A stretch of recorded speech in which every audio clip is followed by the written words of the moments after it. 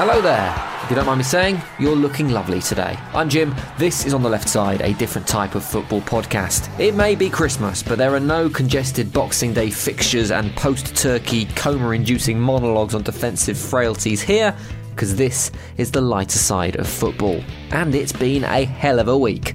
Let's go! It's finally happened. Sepp Blatter has been found guilty of something. The FIFA boss has been banned from football for 8 years after evidence of a suspicious payment of 2 million francs between Blatter and his chosen one, Michel Platini, after neither man could provide a good explanation from where the cash came from or why the payment was made. Yeah, you know how it is, mate. Michel just popped round, did a bit of painting, few odd jobs for me. You know how it is. The most surprising thing about this farce is that it all began with the FIFA Ethics Committee, a committee set up under the reign of Blatter himself. I can only assume their single mission was to seek out and eliminate any unwanted ethics that may be lurking within the organisation. But Blatter getting done on this pretty minor in the greater scheme of things thing is a bit like Joseph Fritzl being done for not having an up-to-date Corgi certificate for his boiler in his letting flat. It's tip of the iceberg stuff. But at the same time, for some reason, I can't help feeling a little bit sorry for the man. Maybe it was the small plaster on his cheek like Nelly. Maybe it's the old defiant man caught in the media spotlight. Or maybe it's just this time of year, because I think he looks a little bit like a kindly Santa Claus who's gone for an image change and shaved off his beard.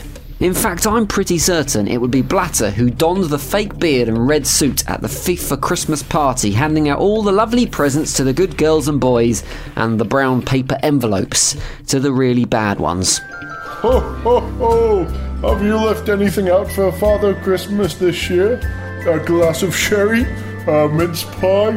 30 million euros in untraceable currency? Ho, ho, ho! Yes, of course, Santa Sepp. And what do you want for Christmas then, wealthy Arabian oil baron? An Xbox, a remote-controlled car, and the Qatar World Cup. No problem at all. Ho, ho, ho, ho! But Santa or no Santa, Blatter's official statement was always going to be interesting, and he didn't disappoint. I certainly didn't expect him to open with this.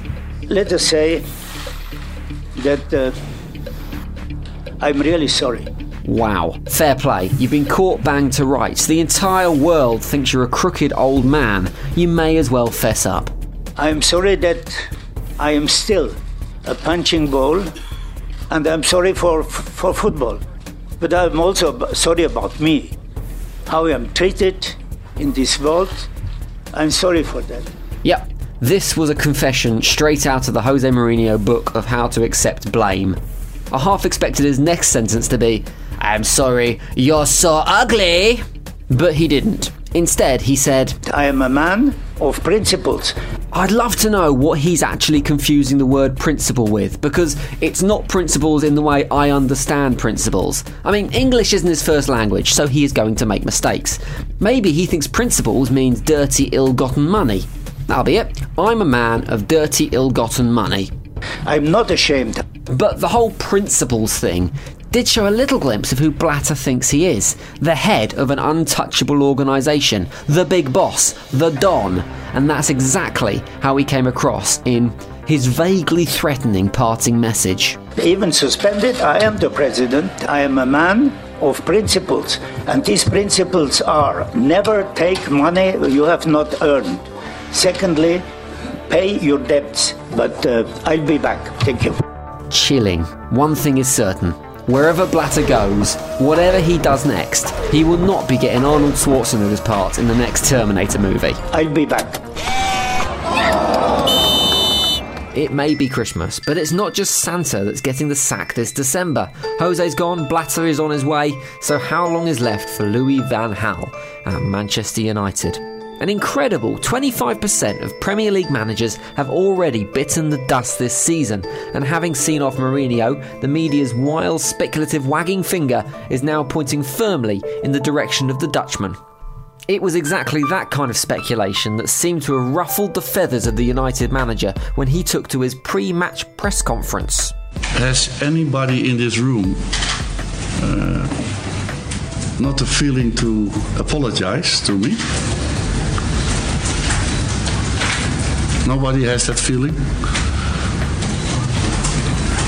What have we done wrong? No. That's what I'm wondering. That sounds like every argument I have ever had with my wife. Aren't you going to apologise? Apologise for what? Well, if you don't know, I'm not going to tell you. He certainly seemed a bit upset by the whole thing, and after an obligatory 3 minutes of chat to fulfil his Premier League obligations, he sparked more headlines by apparently storming out of the press conference. Personally, I'm not sure it's quite storming out, but it is certainly the most moribund and least heartfelt Christmas wishes I've ever heard. I wish you a Merry Christmas and maybe also a Happy New Year when I see you. And enjoy the wine and a mince pie. It's got about the same festive emotion behind it as the Christmas card you get from your curry house every year. This is clearly the most exciting thing to happen at Old Trafford so far this season. I was already sacked. I have read, what do you think that happens with my wife or with my kids or my friends? What do you think?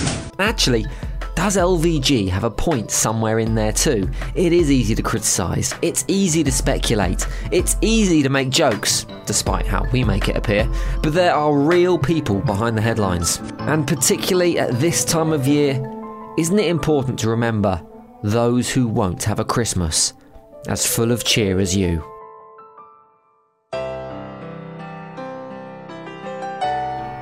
Every year, many football managers and footballing figureheads find themselves needlessly out of work. There's no short of desire and want to win. It's just the fact that the quality's not quite there. Consigned to the scrap heap with only a large multi-million pound payout for company.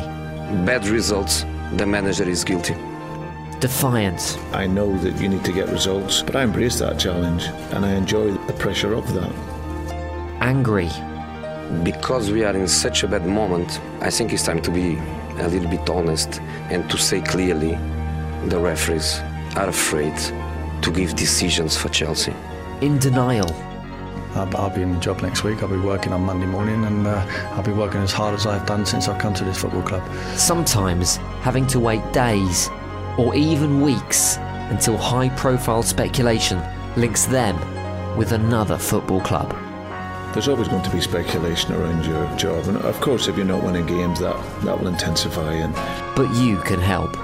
Just £30 can buy these footballing tragedies a copy of Football Manager so they can keep on living out their dreams. I think you know me, and I think I don't run away from responsibilities. With your help, they can once again get annoyed at a star striker demanding a transfer to a bigger club, or maybe even win the Europa League with Dagenham and Redbridge, all without actually putting any trousers on. I feel like the club's in a hole. You can make a difference. Donate to Football Manager for football managers now. Whilst I'm here, I want to fight for the club. Because if the club sacks me, they sack the best manager that this club has. I'm fully aware of that, and it's for me to try and put it right as much as I can.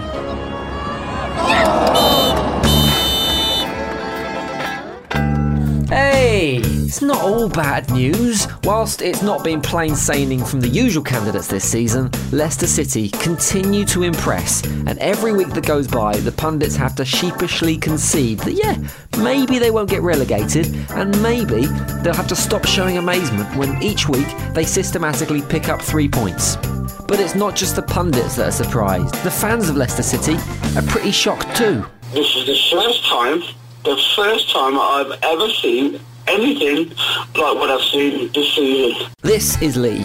He called up to 5 Live 606 show to express his pride in his beloved Foxes, and it really is a beautiful moment. It reminds us why we love football. It's only a game, but it can still create this kind of emotion in a fully grown man. Now we're now 5 points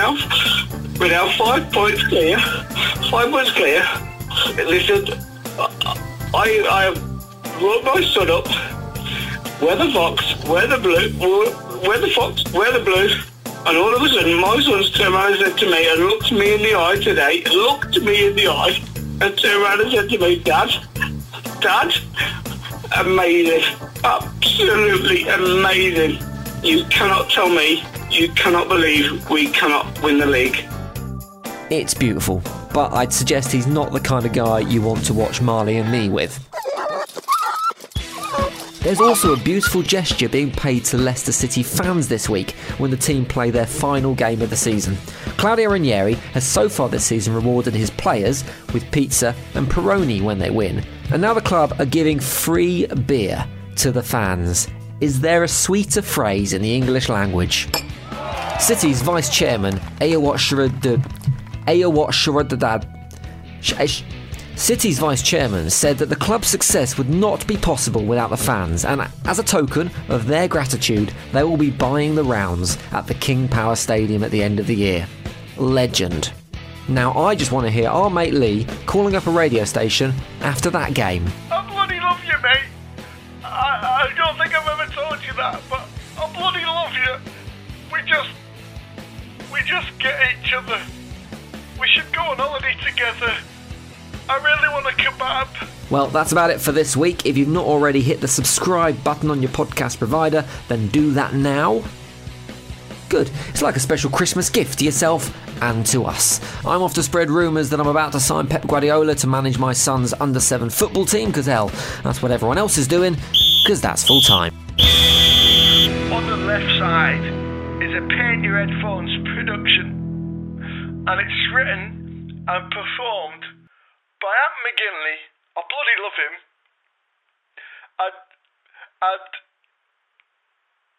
And Jim Salverson. I just can't believe it.